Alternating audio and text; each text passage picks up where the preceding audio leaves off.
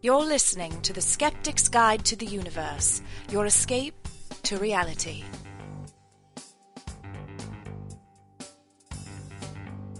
Hello and welcome to the Skeptics' Guide to the Universe. Today is March 1st, 2006. This is your host, Stephen Novella, President of the New England Skeptical Society. With me tonight are Perry DeAngelis. Happy March, everybody. Evan Bernstein. Happy Ash Wednesday, everybody. And Bob Novella. Hello. How are you guys doing tonight? Oh, Pretty great. good. Jim Dandy. How's the weather? I'm actually recording tonight from sunny Jupiter, Florida. Oh, so you've retired. I wish. Right. On It's vacation, got to be sunnier but than up here. We're expecting snow in the Northeast tomorrow. Thank you. It'll be sunny in the 80s tomorrow down here. Yeah, it's tough life, isn't it? It's beautiful, beautiful. Good week to be down south. Tough life. We're jealous. Taking a little time out from my busy vacation to do the podcast. Always dedicated. Of course.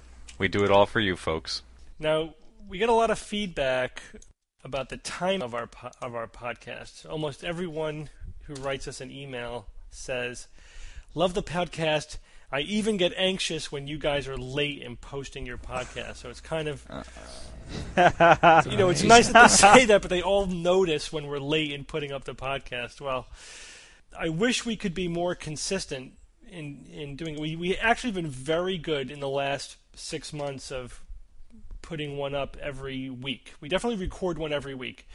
But the post-production takes a variable amount of time, basically because, unfortunately, we all have real lives where we have to, work and take care of families and stuff. So Go on vacation. Go on vacations, stuff like that. So real life intervenes, and it may take.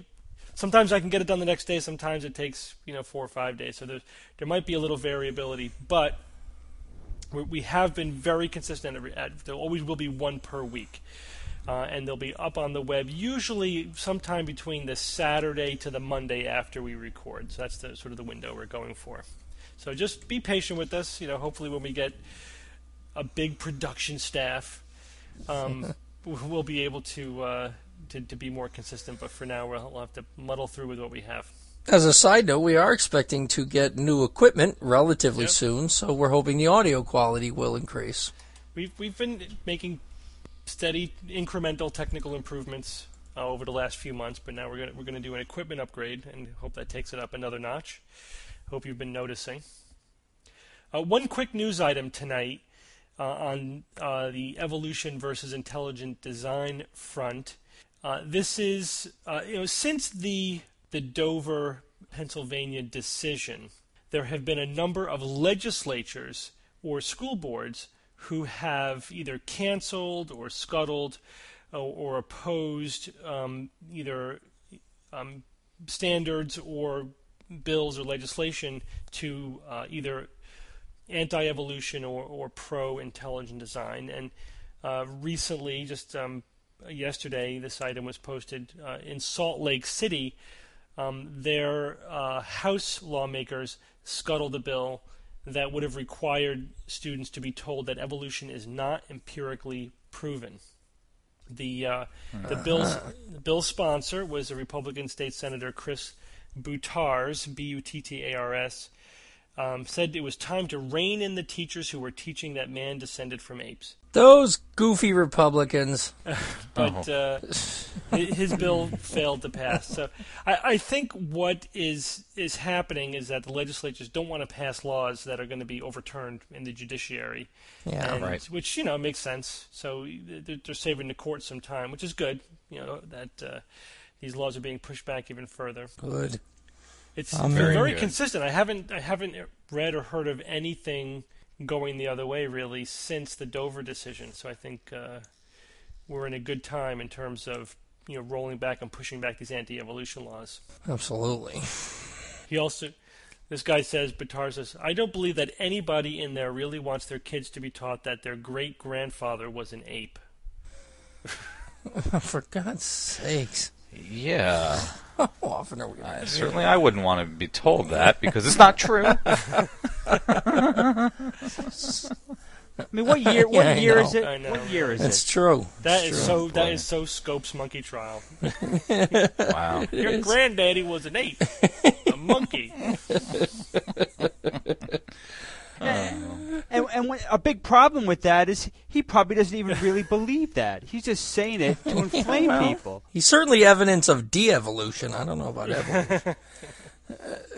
I mean, he certainly has a very limited understanding of evolution, but even he, No, I no. don't think that's believes that. hyperbole. That's hyperbole. But Yeah, it is. It is. It's Still, very useful. It's useful. How old is the Earth? Well, that's another story. 6,000 years old. 6,000 years. Bishop Usher. I'm more interested in the Rock of Ages than the Age of Rocks. Yes, go ahead. What? Another item on the religion I front. stole that from Inherit the Win. I have Yes, to you give did. You proper did. credit. You did. So a Connecticut man trying to make a quick buck on eBay with a piece of metal. Now, this piece of metal happens to have what he claims is the face of Jesus on it. At least it's a little bit more substantial than the grilled cheese that was selling on there last year. I'm sure you guys remember Right. that. Oh, yeah. Oh, sure. Are you kidding? The Virgin. yeah, at least it won't rot Hey, away. you could put it on your wall or something, you know. That's true. Yeah, well, I think the current bid is over $1,000 for this. That's correct. As of tonight, the bid, $1,025. Bidding ends 1 week from tonight, folks, so get your bid in. I think you can buy it now for $10,000, if I'm not A mistaken. mere 10,000. That's I not think there's a bad. button somewhere. Buy it So now. who knows? You know, there's obviously people cashing in on this stuff. There are also other products out there on eBay, you know, claiming to have other likenesses of Mary, all sorts Jesus. of relics and artifacts. Now, funny, Joseph never appears on anything. I wonder why that is. It's always Mary and Jesus. I loved in the article somebody said to him that it looks like Jim Morrison to me. That was great. Yeah, right. Now, it doesn't really say what the image is in. Is it just in the pattern of the burnished sheet metal? Is that, or is it? There's no rust or paint or anything on it, right? No, from the pictures, it almost looks like it's an oil stain of some kind. Like there's a very fine coat of oil, although I'm sure, they've put maybe they haven't, but tried to smear it, to see if it is just some oil. But if they did that, perhaps they would, ruin something. Right. That is otherwise is going to yield them some money. Listen to here's the description on eBay. I'll read it to you. It's pretty short. Here's how they describe it. The sellers: image of Jesus on sheet metal, unpacked right from the crate. I had to do a double take. I was totally amazed. Several people, you can actually see an image of him with his arms in the air, or a frontal and a side image of him. Okay, Whoa, so I guess like mugshot. Yeah, and here's exactly. Exactly. He said, I felt chills when I held it. Okay, so here he is, Manchester, Connecticut, February, 25 degrees outside, holding a piece of sheet metal. What do you think you're going to feel when you hold a piece of sheet metal? I felt chills when I held this. I bet you Oh, did. yeah. But, So- the Jim Morrison comment is classic because, of course he doesn't see the face of Jesus. What he sees is a vague resemblance of a human face, and he just assigns it the meaning that he wants it to have, but it could be anybody. Just doing a quick search on Yeah. eBay, we have an image of Jesus on wood. We have an image of Jesus on pita bread. There's actually a piece of pita bread here with an image of Jesus on it. We have a photo of Jesus in the clouds taken from a plane. We That one is have crusty. That picture has been circulating for decades. the one on the clouds, the Yes, cloud one. Oh, yeah. yes. I've seen so many different iterations of that photo. We have an image of Jesus on a soft drink lid. In fact, there are a great many images of Jesus out there. In fact, if you want another website to go to see even more, there's a very funny website called whatwouldjesussee.com. And if you go there, they have captured images of Jesus on, let's see, we have, of course, the sheet metal of recent news is on there. There are doors, the wood grain of doors.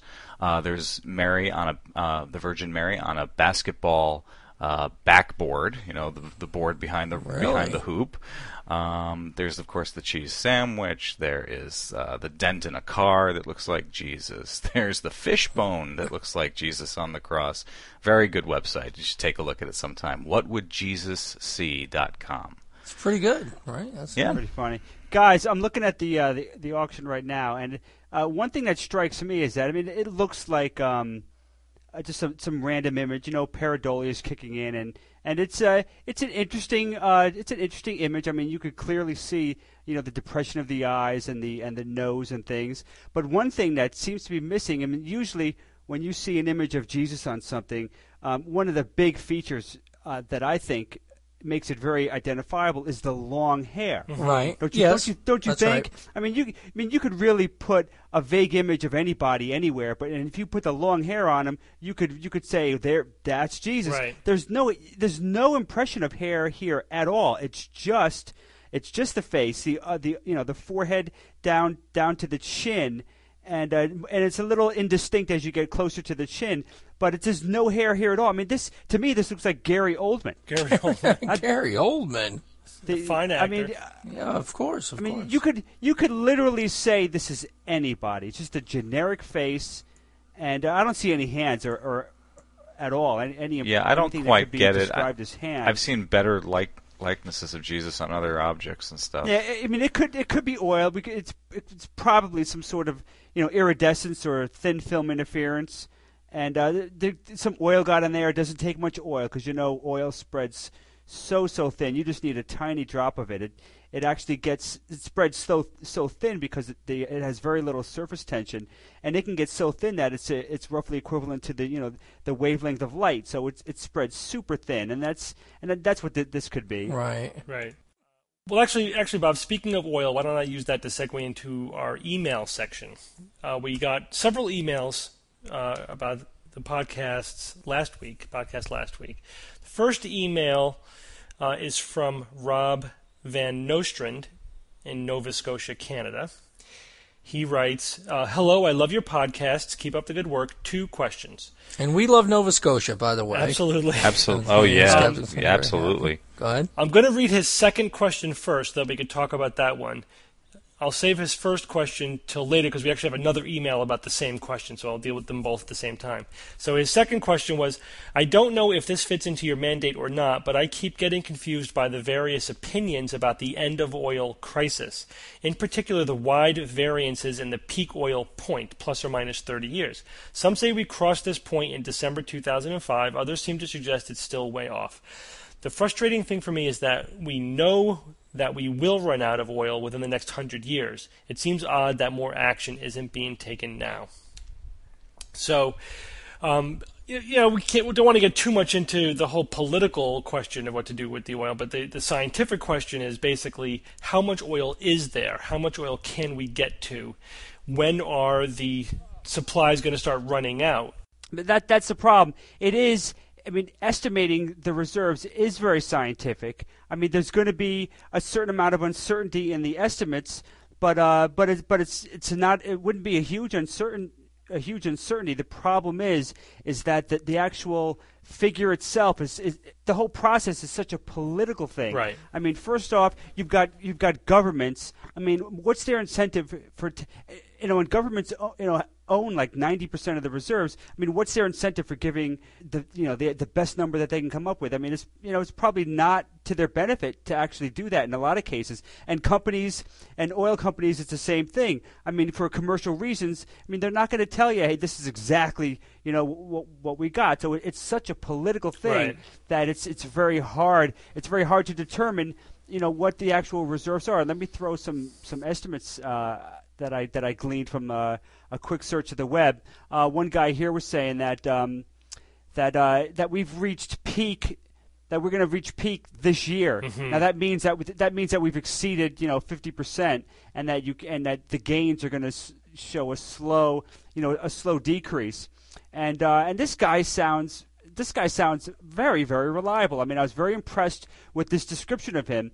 He's his name is Colin Campbell. He helped found the London-based Oil Depletion Analysis Center, and apparently he's got no financial agenda, which is appealing to me for an unbiased opinion. And he's spent his entire life on the front line of oil exploration on multiple continents. He's a chief geologist for Amoco. So this guy, I mean, it sounds like this is a pretty reliable source, and he's saying that, what's his motive for putting up the website? This was an interview I believe he did for The Guardian actually last year. So he's predicting this year that we're going to reach the peak amount. But I mean, what's his motive, Bob? He started the Oil Depletion Analysis Center. Why? Why'd he do that? I guess to try to come up with the best figure possible, and in determining how much oil we actually have left. But even this guy, he's basing it on estimates, and I mean, it's only as good as the estimates he's getting. So, I mean, you go to the U.S. Geological Survey, and they're saying that peak production won't come for 30 years. Then you've got the International Energy Agency. They're saying between 2013 and 2037. So it's all over the map. The information's useless. It is. I mean, there's just, first off, to really give a good scientific assessment, I figure that can't be very cheap, and you've got the whole political aspect of it. So there you go. I mean, either way, we really got to start. We got to turn the search for an alternative energy source into like a Manhattan Project. I mean, come on, let's do it. Even if we had millennia of oil left, there's still plenty of good reasons to get off of oil. So right. I mean, let's just do it. Come on. I mean, what Bush, the initiatives Bush has set into motion the past month are great, but man, let's do more. Let's keep it up, and let's do more and more than even what he suggested. The part of the problem is that oil is still a really cheap source of energy, so it's not there's no economic incentive at the moment. Well, we're getting there until oil starts to run out. So we'll see. I think just getting back to sort of just the scientific question of how much oil is left. There's a lot of variables to consider. It's like estimating what's the probability of life existing in the galaxy. Well, you have to make a guesstimate on so many variables, and the error bars get magnified for each time you have another variable, and so the error bars you end up with can be huge, can be orders of magnitude. So, for example, with oil, we don't know how much oil is actually in each reservoir that we have. You drill a hole in the ground, and I'm sure the geologists have lots of ways of estimating how much oil is down there, but they don't really know. The other part of it is that the technology for extracting the oil is evolving. Right. And, for example, if you do high-pressure steam injection into a used oil well, you may start to get more oil out, and we don't really know how much more oil. It may be another 50%. It may be 3 times as much as what was originally in there. Right. So that's a huge variation that we just don't know. So do you take optimistic or pessimistic estimates of all of these variables? And will we find new reserves? That's who knows. So, I mean, the bottom line, the answer to this question is currently unknowable. Well, right? I think you can say that it falls within a certain range, and here are the error bars, but the error bars are huge. I don't think that we have 1,000 years of oil left. Right. I think that there's a broad consensus for that. I think that most of the estimates are less than 100 years in terms of reaching our peak.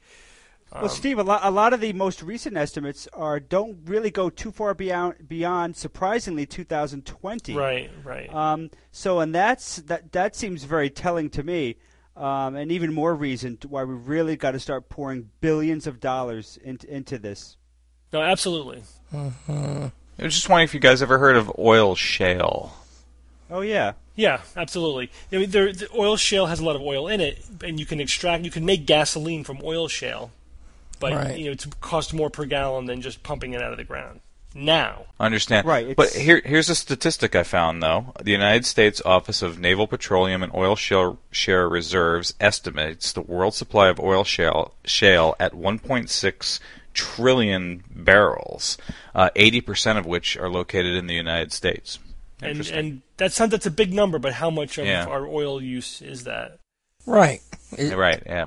That's a good that's a good chunk, Steve. Still, it's a lot harder to get oil out of shale, like we said. That's right. It's a much more expensive. Process. Yeah. Right. That's the big problem. That is a big number, and that would last decades. Right. What is oil today? About $60 a barrel? Yeah. In the United States? 66, something like that. 66, 67, yeah. That's still cheap. I mean, that's about 10 cents a cup. It's, it's still cheap fuel, boy. It's cheaper than bottled water. Yeah. Of course, bottled water's a rip-off. Oh, yeah. That's a whole nother topic. Yeah. Whole nother. Rob's first question, which I'm going to read second, is this. Regarding the G-Spot article, you might be interested in a recent podcast by Audible's In Bed with Susie Bright. She provided some additional insights that would seem to point out the flaws in the quest for quote-unquote nerve endings on the G-Spot. It appears that it is not on the surface but well beneath the surface and triggered more by internal pressure. He jokingly says, I'll have to experiment with my wife. She references another website with some information, gspotcenter.com. Again, this will be on our notes. So again, saying that the reason why, again, just to quickly summarize what we discussed last week with Terrence Hines, which was our guest. Terrence had published an article called the G-Spot, a Gynecological Myth, where he basically said that there's no published scientific data establishing the existence of a G-Spot physiologically and anatomically. Specifically, if you look at pathological sections of the vaginal wall, there is no area that's any different than any other area, and specifically there's no area that has higher concentration of nerve endings, which is what one might predict would exist if there were a spot which is more sensitive. Now, he wasn't necessarily saying that the G-spot doesn't exist, just that he was surprised to find that there was no evidence to support its existence, and that there are certainly other explanations for possible explanations for the anecdotal sort of experience that a G-spot may exist. The other email that we got was this. The sender requested that we do not use her name, but she writes, first of all, I'd like to say that I've been listening to your podcast for several months and I enjoy it greatly, even to the point of getting irritated when you haven't posted a new one in a while. It's refreshing to listen to people who are, which prompted my earlier comment, who are so dedicated to the scientific method and to cutting through some of the malarkey that passes for information these days. Keep up the good work, guys. Well, thank you. Hear, hear. Yes, we will. We will continue. Hear. With that said, I have to respectfully disagree with your recent show where you debate the existence of the Grafenberg spot and female ejaculation. Please pardon my boldness, but in the interest of science, I'm going to get quite graphic here. She sends me a link to a G-spot website, which I looked at, and it's just there was no scientific evidence on the site. It was just, this is how you find it. This is, you can buy stuff to help you stimulate it, blah, blah, blah. She has a nerve to disagree with us. This is an outrage. All right, you can disagree this one time. Funny you used the word nerve there, Perry. It's all part of the cerebral nature of the podcast. She basically sends her anecdotal experience with the fact that there is such a thing as a G-spot and female ejaculation. So I had some time after getting these emails. I actually did a literature search on the G-spot just to see what's being published on this. I found Terry Hines' article, a bunch of letters, nothing else really recently except for one thing. There was one article, these are like technical medical articles, not opinion pieces that were published on it. Very interesting. It wasn't really specifically trying to address whether or not the G-spot exists or not, but the implications of the article are very interesting. The title is The Electrovaginogram, Study of the Vaginal Electric Activity and its Role in the Sexual Act and Disorders. So basically, it is sort of an anatomical, physiological study looking at the electrical activity of the nerves in the vagina. Now, what they found is that the vagina has a pacemaker, what they're calling the vaginal pacemaker, which is cells in the vaginal wall which cause the vagina to contract, which is the origin of the rhythmic contractions that occur during coitus. And that they hypothesize that this vaginal pacemaker is the G-spot. Now that's very interesting because so what they're saying is that the G-spot, if you stimulate it, that triggers vaginal contractions, which is part of a physiological response which causes heightened stimulation and arousal. So perhaps the G-spot is not any more sensitive than any other part of the vagina and therefore doesn't need more nerve endings. Perhaps the nerve endings that are there just function differently. They function as the pacemaker. So that would be a possible... So that could be a way. I haven't had an opportunity to run this by Terry Hines. I'll definitely get I'll email him and get a response from him on this. Maybe we'll have him back to talk about it briefly. But that certainly is a very plausible alternate hypothesis for how you can have a G-spot without having an increased density of neurons, of nerve fibers or nerve endings in the vaginal wall. So I think that's a better explanation than the one that was suggested in the previous email about it being deeper. I think that's naive. I mean, the whole vaginal wall has been looked at, not just the surface, and have it being pressure, nerve endings. Well, those are nerve endings that you can stain and see too. So I don't think that that's a good explanation. But this explanation struck me as a perfectly consistent with existing evidence. Again, it's one study. It certainly needs corroboration. We need to see to correlate, the vaginal pacemaker, with the psychological and physiological response of a so-called G-spot. I mean, there's lots of follow-up studies that need to be done to really, ask all the questions that you can ask about that. But that's interesting. I definitely have to certainly run that is. by Terry. Yeah, that's very interesting. It is. It seems a reasonable hypothesis. It does. Right. Yep. Right. Yep. So maybe there is a G-spot after all. And it's also it brings up again. I like to talk about just the logical points that these kinds of questions bring up and their implications for skepticism in general. It's always difficult to make an argument based upon the lack of evidence. All right. And as we say, lack of evidence or absence of evidence is not evidence of absence. Right. But that's an oversimplification. It actually is evidence for absence, but you have to put it in the proper context. And this is where I think that skeptics and believers sort of get into unresolvable disputes. If you're making an argument that something probably doesn't exist because we haven't seen it or found it yet, that always has to be coupled with a very realistic and unbiased assessment of how probable it is that we should have found it. So, for example, if we've never looked... Bigfoot. SETI, right. SETI's a good example. So some people say, it's been 30, 40 years, we haven't heard any signals from aliens sending us radio signals trying to communicate with us, therefore they don't exist. But you have to say, how much of the sky have we surveyed? How much of the electromagnetic spectrum with what sensitivity and what power? So do we really expect that we have had a big chance of finding them? We had this exact dispute with the gentleman who believes in Bigfoot, going back a few podcasts.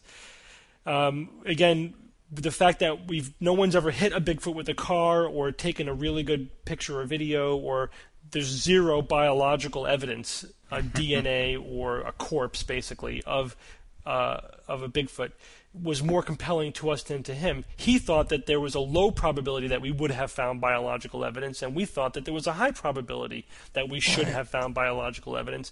And that's kind of an unresolvable judgment call. How do you quantify the chance of finding an unknown entity? You can't do it. Right. So anyway, it's the same thing, and the same, even though as different as Bigfoot and the G-spot allegedly are. I think we're onto something here. It's the same point of logic that Terry Hines was saying. Hey, no one has found anything physiological that can correlate to a G-spot, and the believer said, but we haven't really looked, and there could be something else that we're not thinking of.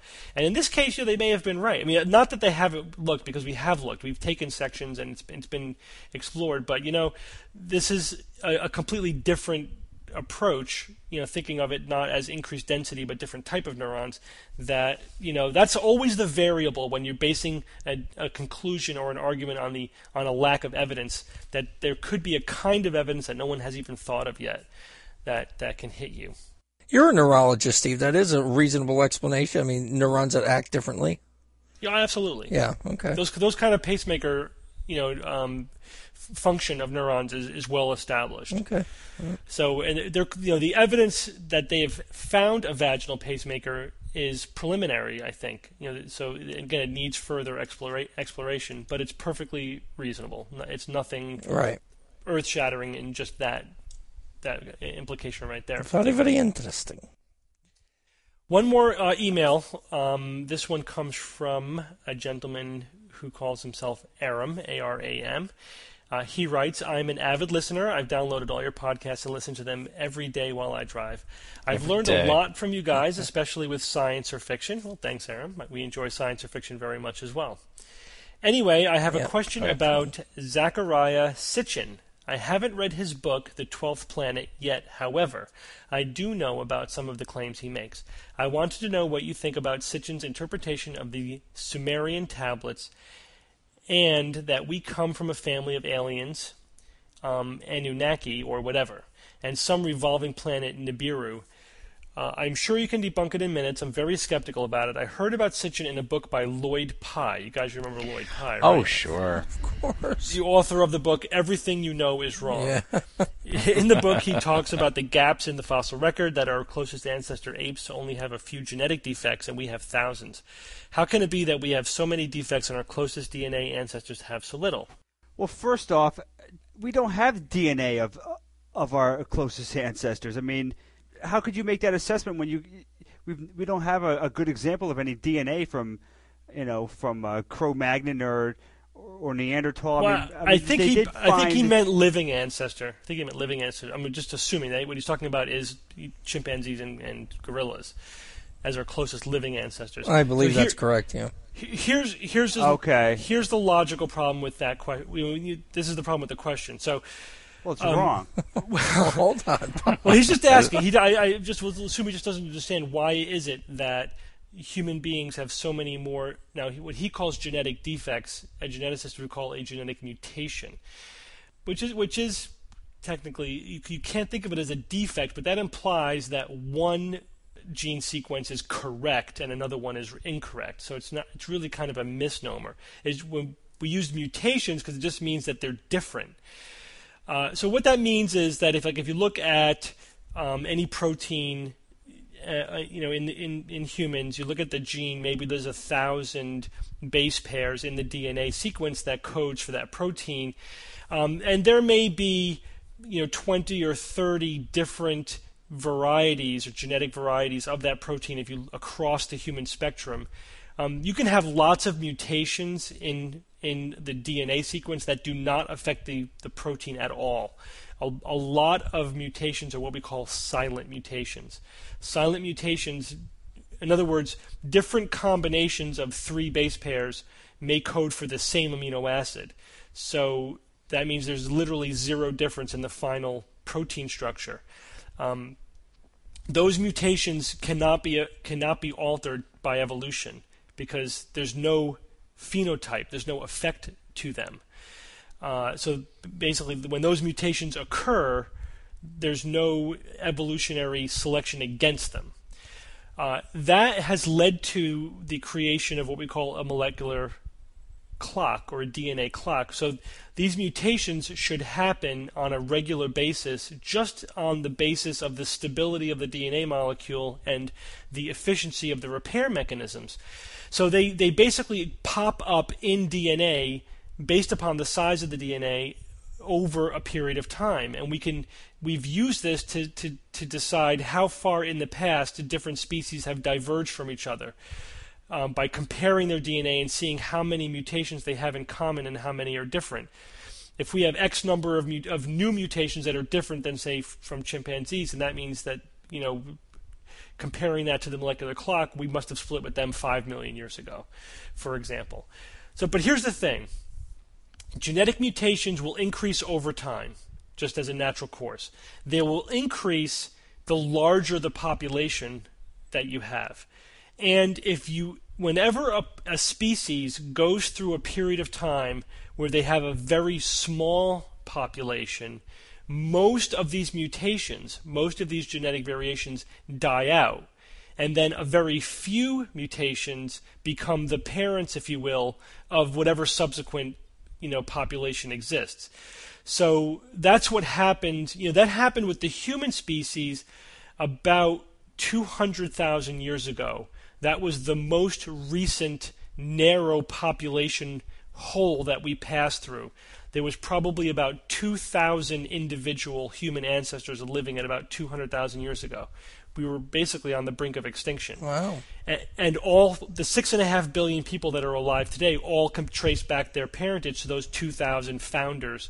So the number of mutations that we have basically cropped up over the last 200,000 years. Chimpanzees have a much smaller population, and they passed through these constrictions of populations much more recently. They're much more of an inbred population, so they have many fewer mutations than the 6.5 billion people have. Does that make sense? All right, so that's what he was talking about. Yeah, that's what he was talking about, and we know the explanation is going through these population narrowings and how long in the past. It's a little dense, but I got it. Yeah, it is complicated. That's why you can understand why he just didn't understand what the answer to that is. But morons like Lloyd Pye, use these somewhat sophisticated genetic arguments to claim that there's something wrong with the standard explanation for genetics and evolutionary relationships. The only thing that's wrong is that Pye doesn't understand the first thing of the topics that he deigns to completely denounce. That's why you can write a book with the title of "Everything You Know Is Wrong." I mean, because this guy doesn't know the first thing about anything. I always get a chuckle on that title. Steve, so Steve, wouldn't it be interesting if our population wasn't narrowed so drastically? We might be considerably different species now with maybe not considerably, but we might have some really bizarre mutations that would be, of course, normal if we were used to it, but from our point of view might be like, whoa, what's that? You mean like laser beam eyes and wings and stuff? What are we talking about here? Yeah. No, those are talking about the X-Men. Well, you think about the degree of genetic variation in the human species today is the different races. Caucasian, Asian, African, Australian. That's the amount of genetic variation that arose over 200,000 years based upon geological separation. Separation creates disparity, diversity, and time does. So imagine if Homo sapiens were a large outbred population, but geologically separated for 500,000 years or 1,000,000 years. Right. At some point, you cross that threshold to where you're different species, but just shy of that, you can have very different races. You could think of how different breeds of dogs are. All dogs are the same species, but you have Chihuahuas and Saint Bernards. Those are pretty different, but they're the same species. Right. And they can share genetic material. So it'll be very interesting. Think of the historical problem we've had with racism, which is with the disparity that we have now. Imagine if there were more dramatic differences in human races or subpopulations. It'd be interesting. Let's get to the first part of Aram's question, where he talks about the 12th planet. Zecharia Sitchin. I did not read the 12th planet, but I did read Zechariah's website and a lot of what he's written in his articles, where he summarizes and talks about his claims. This guy's a total oddball. His website Sitchin.com goes over his basic claims. So this guy basically believes that he interpreted some ancient Sumerian texts and about 6,000 years old, what he calls the Sumerian cosmogony, whatever that is. And he believes that there was a large planet in our solar system called Tiamat, which was Tiamat. The five-headed dragon. Right, that's right. Which was, I think that's from Sumerian legend. Yeah. Was struck by a planet which was ejected from another solar system. Jeez. Called Chimera. Oh my God! The, Do you know the odds of a planet from another solar system hitting our solar system? I do. I really do. Oh my God! Spock does. He can point that out. Oh, sure. That the collision created the Earth and the asteroid belt, and the planet. Of course. The planet was captured in solar orbit, but it's farther out. It's the 12th planet in our solar system. So Okay. there's huge problems with that hypothesis. I mean, enormous. First of all, the Earth is in such a nearly perfectly circular and stable orbit that it could not have historically had such a catastrophic collision, especially one that would have so significantly knocked it from its original orbit. Well, Steve, don't forget. Now, don't forget though that in our past, I think it's pretty generally accepted that the Earth was hit by a Mars-sized object. Yes. Early in our formation. And so they might come back to you with something like that, saying, "Hey, scientists agree on this, and our orbit is still, No, our absolutely, orbit is still, absolutely. But as you describe it." That collision probably formed the moon. So what you had was basically, in the early solar system, that was made from collisions. All the planets were basically the product of massive collisions, and initially with small objects, and they got bigger and bigger. And at some point early on in the Earth's history, a fairly large object hit the Earth and split off the moon. But that was probably something that was already kind of in our orbit. Right, Steve. Let me just quickly. I saw a simulation of what this might have been like. Right. Real quick.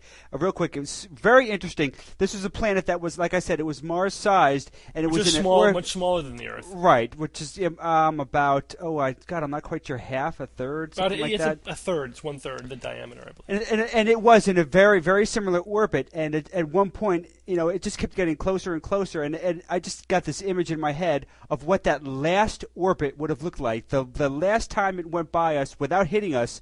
Could you imagine what that would have looked like? Having this planet shoot by your planet. It'd be like 100 times bigger than the moon. And then, of course, the next orbit, it knocked into the Earth, and actually, Cosmic billiards. Yeah. Basically. Scientists speculate that there actually life might have gotten a foothold on Earth before the collision, and they actually called that Earth before the collision Mark 1, and the Earth we're on now is Mark 2, in the sense that life might have been completely scrambled and started over from scratch. And if we were never hit, we could be populated with life. We would be populated with life. Would be very different from what we are now. Completely different than what we have now. Huh.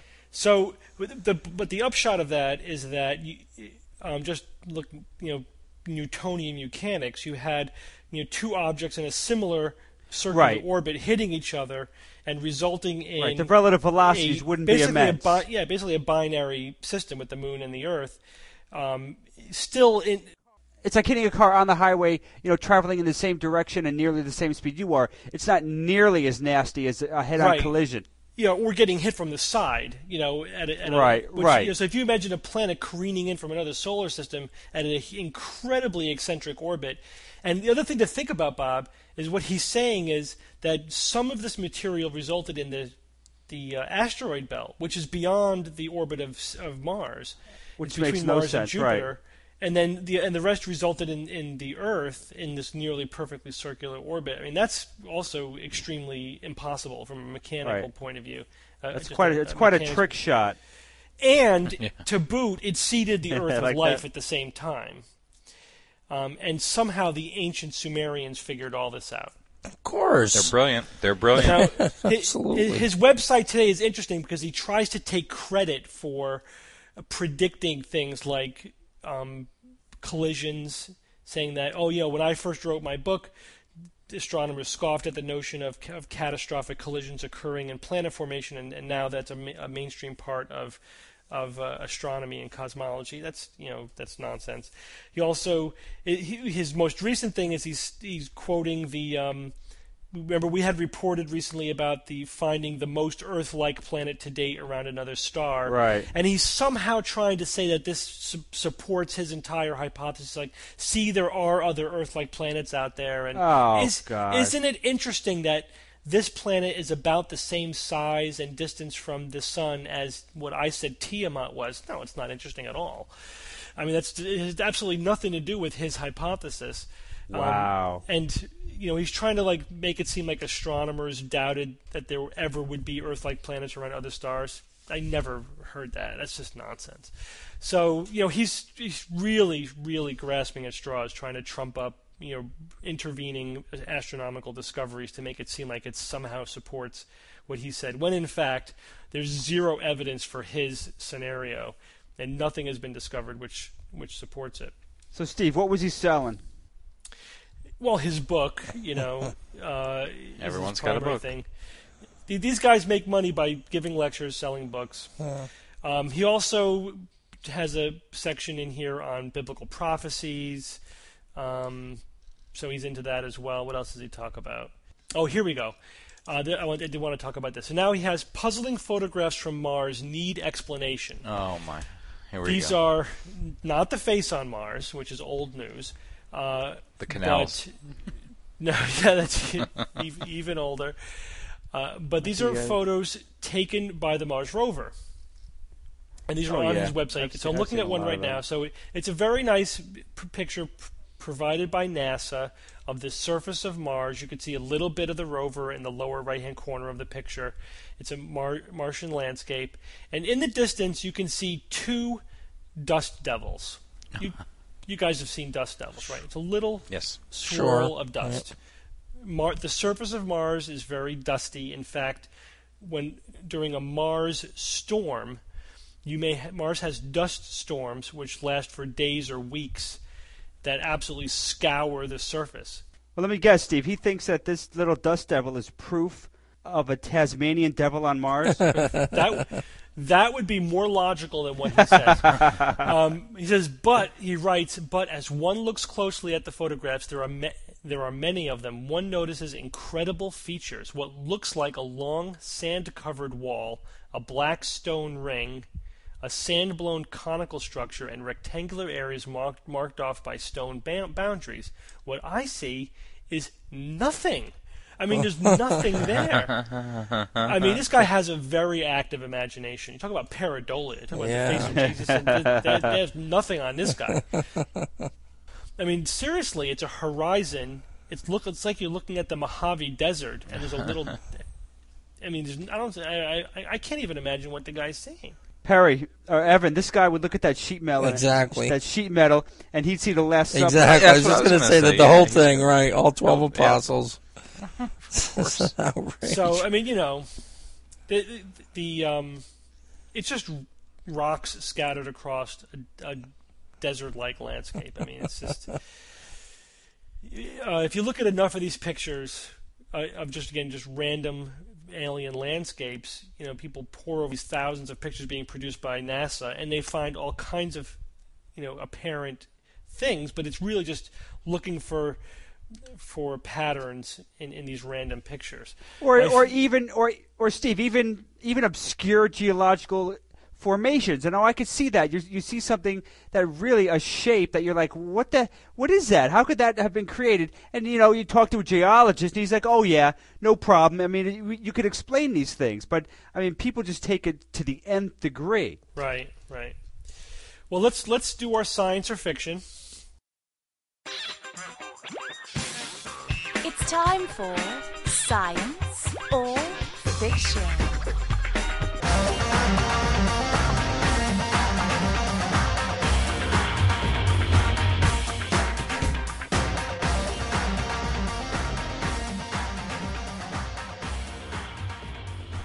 The theme for this week is too good to be true. So each week I come up with 3 science news, facts, or items. 2 of them are real, 2 are science, and 1 I've made up. 1 is fake. It's total fiction. Occasionally, my skeptical colleagues have sat in for me and done their own science fiction, but I do most of them. So you as the audience, of course, are encouraged to play along with us. I'll read all 3 items and then solicit comments from my panel of skeptics. We'll see if they could figure out which one is fiction. Are you guys ready? Yeah. Ready. So again, these are all the sort of loose theme here is that these are all things which sound too good to be true at first blush. Item number 1. Scientists have built a quantum computer prototype that was able to compute the correct answer to a calculation without having to actually run. Item number 2. A review of data at a recent symposium at the annual National Academy of Sciences meeting supports the claim that chocolate is healthy for the heart and has other health benefits. Item number 3. Material scientists from MIT have developed a process that can mass-produce carbon nanofiber cables of any thickness or length. Such cables would be many times stronger and lighter than steel. So, do we have a quantum computer that can do calculations without having to actually run? Is chocolate healthy? Or can we mass-produce nanofiber cables stronger than steel? Evan, why don't you lead off? I'm tempted to say B is the one that was made up. However, I don't know. Boy, this is a good one. This is really good. These are all too good to be true in my estimation. Certainly there's some kind of appeal to that chocolate being a healthy one, like too much of an appeal. In that's the one you're trying to trip us up with. So okay, what the heck? Why not? I'll just say that B is fiction here. Chocolate's okay, not number healthy. 2. Yep. Chocolate's good for you. Evan's wrong. It's dark chocolate that's good for you. I believe I recently heard that. Evan got that wrong. My logic just tells me that A is. I mean, I don't see how if the thing is off, it's off. I mean, I don't see how it could work. I'm simply just based on that. I'm going to go with A. I think A is false. Okay. All right, Bob. Both you guys are wrong. Of course. Steve, you're generally very good about finding these articles that I'm not privy to, and I generally have to just rely on past experience to try to figure out. Or You've cheating. read these. Huh? The first one, the quantum computer does exist. I read the article on it, and I actually I sent it to my home email account so that I could potentially use it in a How science could it work fiction if it's off? entry. That I read it. I have to read it a couple more times before I could do it justice for it. So I'm not even going to attempt. But it sounded somewhat plausible. But in my defense, Bob, I had very short amount of time for this one because I'm stuck down here in Florida. I just got internet access a couple hours ago down there, but I had to go to less obscure sites. So that's why I'm not surprised you've read these ones. Now, okay. The chocolate health benefits. Yeah, I mean, I've read stuff similar to that, not recently, but that doesn't dark chocolate only. Well, come on. Like, remember, I said this is a recent symposium reviewing the data and basically supporting these claims that you may have heard in the past. Okay. Just to be clear. Now, the third one, that is too good to be true. I'd like to think that I would have heard something about this. Mass-producing carbon nanotubes of any length. Can you say space elevator? I mean, that would be really? That's like the only major technological, problem that we need to surmount in order to produce, a satellite, an elevator to a satellite in space. But that's kind of like an esoteric application. But being able to produce them any length you want, that's the biggest problem with these nanotubes is actually making them Bob, in quantity. You sound pretty confident. Right. Yeah, I am. Is that your final answer? Oh, it is. And if I'm wrong and it's true, I hope I'm wrong, because if that's true, that's awesome. Don't want to use a lifeline? No. Go ahead. Okay. What do you got? All right.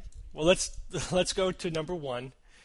Number 1 is the quantum computer can give results without here's the the article, Quantum Computer Gives Results Without Running.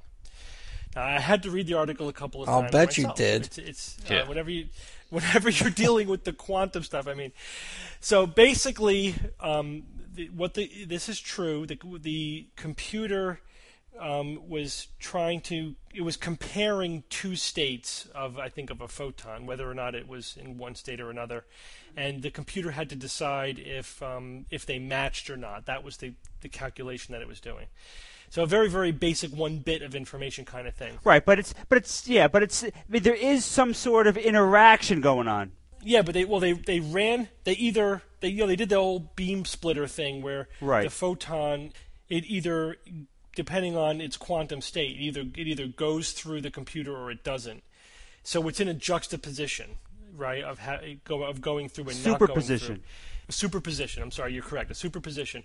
And what they were able to show was that when it collapses and it either goes through or doesn't go through, basically when they take the measurement, that at times when they're able to prove that the beam of light did not go through the computer, it still was able to produce the correct prediction of whether or not the states matched or not.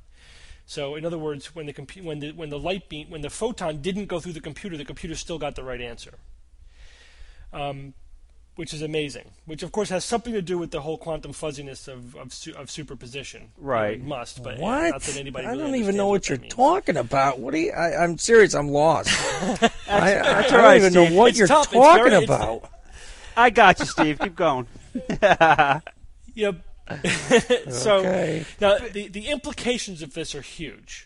This is, it may not sound that impressive, but it's a huge step forward for the whole quantum computing technology, and they're predicting that they can get the reliability of this process up to close to 100%, and that. Well, what will it mean? Super fast computers? What it mean? Yes, what it means is computers that run trillions of times faster. Trillions with a T. Well, Trillions. but Yes. for certain applications, it's not like you're going to have a quantum computer on your desk running Word. Oh. I mean, that's really not going to happen. But for certain applications like cryptography and code breaking, it's going to be wicked fast. But you can't apply it to everything like a Great. general purpose Some computer. 15-year-old's going to use this to hack into my MasterCard account and rip off my freaking numbers. Right, basically. Horrific, frankly. Next one. Let's go to number 2. Yeah. Of course. The name of the article is Prescription Strength Chocolate Revisited. Right. Again, it's true. Yeah. But let me give you the upshot of this.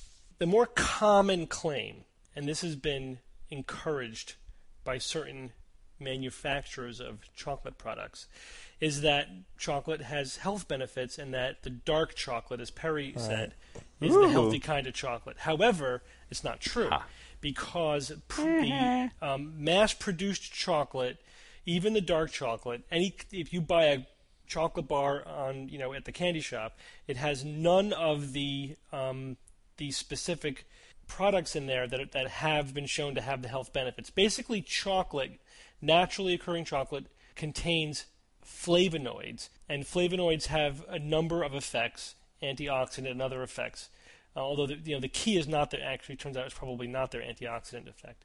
But in any case, that have been shown to have cardiovascular benefits. It may have some anti-cancer benefit, but the jury is still out on the net clinical benefits of chocolate, if any. There is very suggestive preclinical data and some preliminary clinical data to suggest that, especially for the cardiovascular benefits. The problem is there's also some good epidemiological data in terms of native peoples that consume chocolate. But the problem is that when big companies process chocolate, they destroy all the flavonoids. So any alleged benefit is gone. Yeah. Those bastards. The key is that they've gone farther in identifying what the active compounds are in chocolate that potentially can be helpful. Cool. And may be able to that may enable manufacturers to change their manufacturing process so that the flavonoids and the other things are not destroyed. So it may be that. Steve, make a pill out of it. Screw the chocolate. Right. or you just pack them into a pill, which is the other thing you do. But that's what the pharmaceutical industry has been doing for 100 years. Is you find, a naturally occurring, herb or plant or root or whatever that has some physiological effect. You isolate, purify, identify the active ingredients, do safety and pharmacological and physiological studies on them, find out dosing, and then start testing them for specific clinical applications. That's, that probably will happen with this whole thing as well. But it's also possible that you may be able to buy chocolate bars that actually may have some healthy substances in them. And I just stick a multivitamin in a Hershey bar and eat that. Wouldn't that be the same? So as far as that goes, that was true. I think that, again, there's still, a long way to go before there's convincing clinical evidence, but that was true. The last one, the last one was fake. That was fiction. Damn. Bob was exactly right. I didn't think. I thought I might just get you on that one, Bob, because you would have been so starry-eyed about the implications. But you're right. You probably would have heard about this. So carbon nanofibers have been produced. These are like little helical structures of carbon atoms that produce these very, very tiny tubes, which are super strong fibers. If you could actually make a cable out of these things, it would be much stronger than steel, much lighter. And Bob already mentioned one of the applications being a space elevator. Basically, this is the idea: is like you anchor a big cable to the equator somewhere, and at the top side to a station in geosynchronous orbit, and you can just use it as an elevator to hoist things into orbit. The problem is that we don't have any material which is strong enough, right, so that it won't snap. So it's theoretically possible, but we don't have something to make the cable out of. Carbon nanofibers would be strong enough to support a space elevator, but the problem is that we can only make them very, very tiny. We don't have a manufacturing process where we can create them longer and thicker. So that's the next sort of technological breakthrough that we need. Yeah, and Steve, don't forget now, carbon nanotubes have a host of other potential applications well beyond a strong rope. I mean, they could using them in computers. They're conductors or semiconductors. They could make transistors. I mean, they could do so many. There's so many potential applications of this. It's like a wonder material that's just going to explode. So yeah, I mean, it certainly seems. Why do they have way. to be tubes? Why tubular? They self-assemble. They self-assemble into these tubular shapes. Oh, and it's a very strong structure. That's the whole point. Well, good, Bob. Good job this week, Bob. You again, it helps when you actually read the science stories that I'm basing my of course. But that's part of the. You used the word nano. Yeah. Right. And Bob, if the word nano exists anywhere out there, Bob has read or studied up on it like no one else. It's true. So that's why Bob would have heard about nano it. Junkie. It's a disgrace. I'm very excited. I mean, apart from nanotechnology, I'm very excited about the prospects of a space elevator after reading a few articles by this one guy who's really, really pushing it. And he just made it seem something that wasn't as so much pie in the sky that maybe my great-grandkids will see. It's something that we can potentially see in our lifetimes. Based on what I've read and what this guy has said. It'd be interesting. It'd be very interesting. It'd be a major, major project. Right. And once you have one of these things, you could build your second one in a fraction of the time because you have access to a pre-existing space elevator. So the second one that you build, but hey, talk about a terrorist target. That's true. That's true. Right? We may be technically capable of building and maintaining a space elevator before we're politically able to maintain it. It would be such a target. And how do you protect It's true of a lot of things. What would it be? Yep. 23,000 miles? How do you it's a long ways out. But the main thing you'd have to protect would have to be the anchor on the Earth. I mean, you could put a flotilla of warships around it. I mean, no one's going to get near it unless they're supposed to. If there was only one, it wouldn't be too hard to protect. If there was only one, right? And it wouldn't be too hard to protect. And Steve, if these terrorists have access to missiles that can reach it high up, then you've got other worries besides them attacking your space elevator. Absolutely. Well, guys, believe it or not, we are out of time. That's impossible. That was a quick show. Good episode, guys. I enjoyed it. Bob, Evan, Perry, thanks for joining me again. Thank you. Thank you all. Always a pleasure. Steve, I hope it's cold and rainy in Florida. Yeah. Your wishes will go unfulfilled. That's all right. I'm used to it. Everyone out there, thanks for listening. Again, if you have any questions for us, please email us. You can get our email off of our website, www.thenest.com.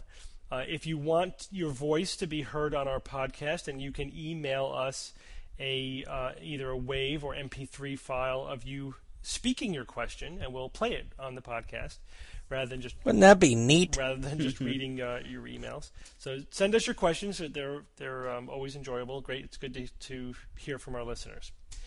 Guys, again, thanks for everyone out there. We'll see you next week. This has been your Skeptic's Guide to the Universe.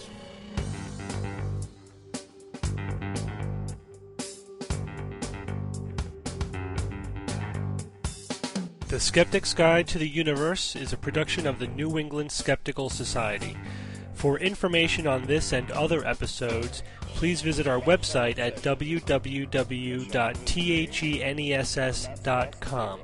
You can send us questions, comments, and suggestions to podcast@theness.com. Theorem is performed by Kineto and is used with permission.